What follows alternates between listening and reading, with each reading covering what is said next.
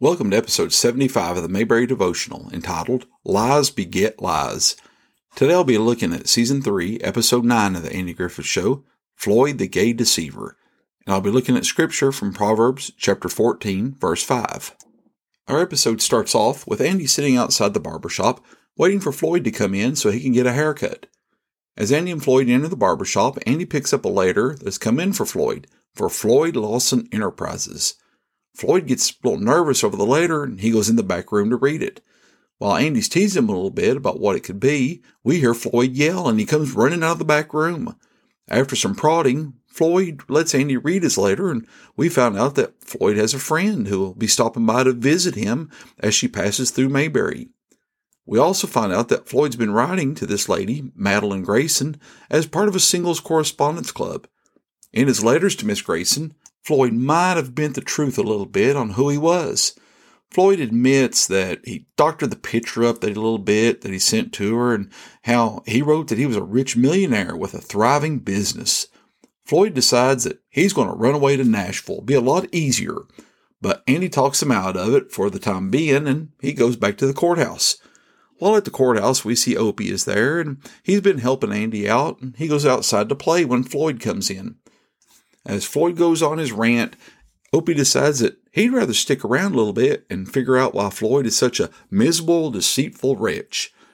Andy finally gets Floyd to calm down a little bit, and he decides that he'll help him out by letting him stay in one of the nicer, bigger homes in town, just long enough to let Floyd fool his girlfriend.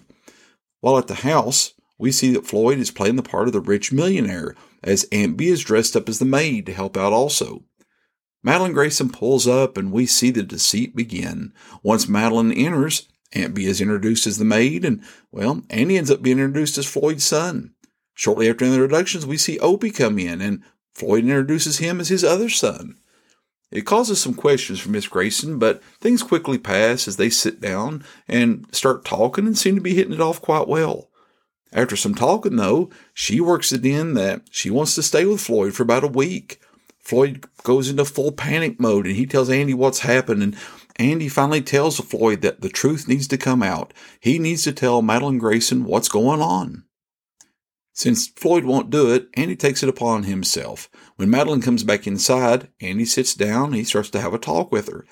He starts off by kind of beating around the bush, telling her how people lie when it comes to these correspondence clubs, and Andy then goes on to tell her how he's not really Floyd's son, how he is the sheriff, though. As he goes to explain about Floyd more, the plot turns, and we learn that Madeline Grayson isn't really a wealthy widow. We learn that she rented the car. She starts to explain how she hasn't done anything wrong, and, she probably wasn't going to take Floyd for much money, she says.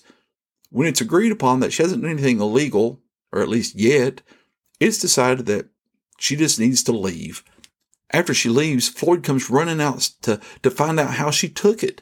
And Andy tries to explain that, she was the con artist here. But Floyd he's too concerned about her feelings that he doesn't even listen to Andy. Andy finally sees how good-hearted that Floyd is and how he cares about her, and he tells her that she took it well. In the epilogue, we see Andy back at the barbershop trying to get that haircut again. Floyd tells Andy that he's learned his lesson, and it might appear so until Andy finds one of Floyd's letters again laying on the floor. This one's addressed to Floyd Lawson, care of Lawson Pictures Incorporated.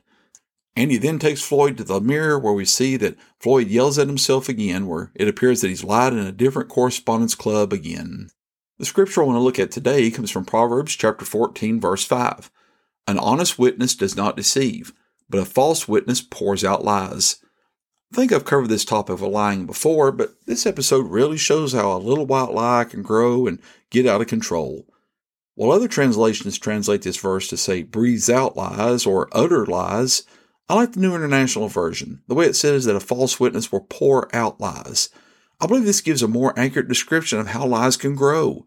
Sometimes, once they start, they just keep building and building, and finally in the end, it seems like the truth is no longer there, and all that comes out is lies. When Floyd starts off writing letters to Madeline Grayson, he just wanted somebody to talk to. I don't think he ever thought that he would actually meet her. He felt safe behind the letters and behind his pencil, and whatever he thought he could make up about Floyd Lawson, that's what women wanted to hear. behind his pencil and paper, Floyd Lawson was that person that he probably thought that he wanted to be. Once Floyd learns that she's coming to visit, he makes the decision not to tell her. In fact, his plan is to run away. Andy decides to help him, but unfortunately it just adds to the lies that are being told, and we see how it starts to snowball on them. Then, in a twist, we see that there's a wave of lies that have been told by Madeline Grayson. Luckily for Floyd, she thinks that she has found out, and she confesses her lies to Andy before she ends up having to leave. Have you ever caught somebody in a lie, but just keep letting them tell it? I think it's one of the funniest things is, to watch this person that you know is lying. They start off telling you something that you know is a lie, and they have to keep telling more lies to cover up all the lies they've already begun with that they've told. It can escalate in such a huge story that you wonder how they keep up with it themselves. The problem is, most people like this have made such a habit of lying that they know how to keep up with the stories they've told. Now, I could give you hundreds of reasons not to tell lies. I could tell you biblical reasons, moral reasons, and ethical reasons why we shouldn't lie. And I'm sure we could all sit down and write a book that we could compare to probably be the size of the novel War and Peace. The problem is, those that needed it the most wouldn't read it. But you know what? I bet you anything they'd tell you they read it. Solomon writes that from these people lies pour out of them.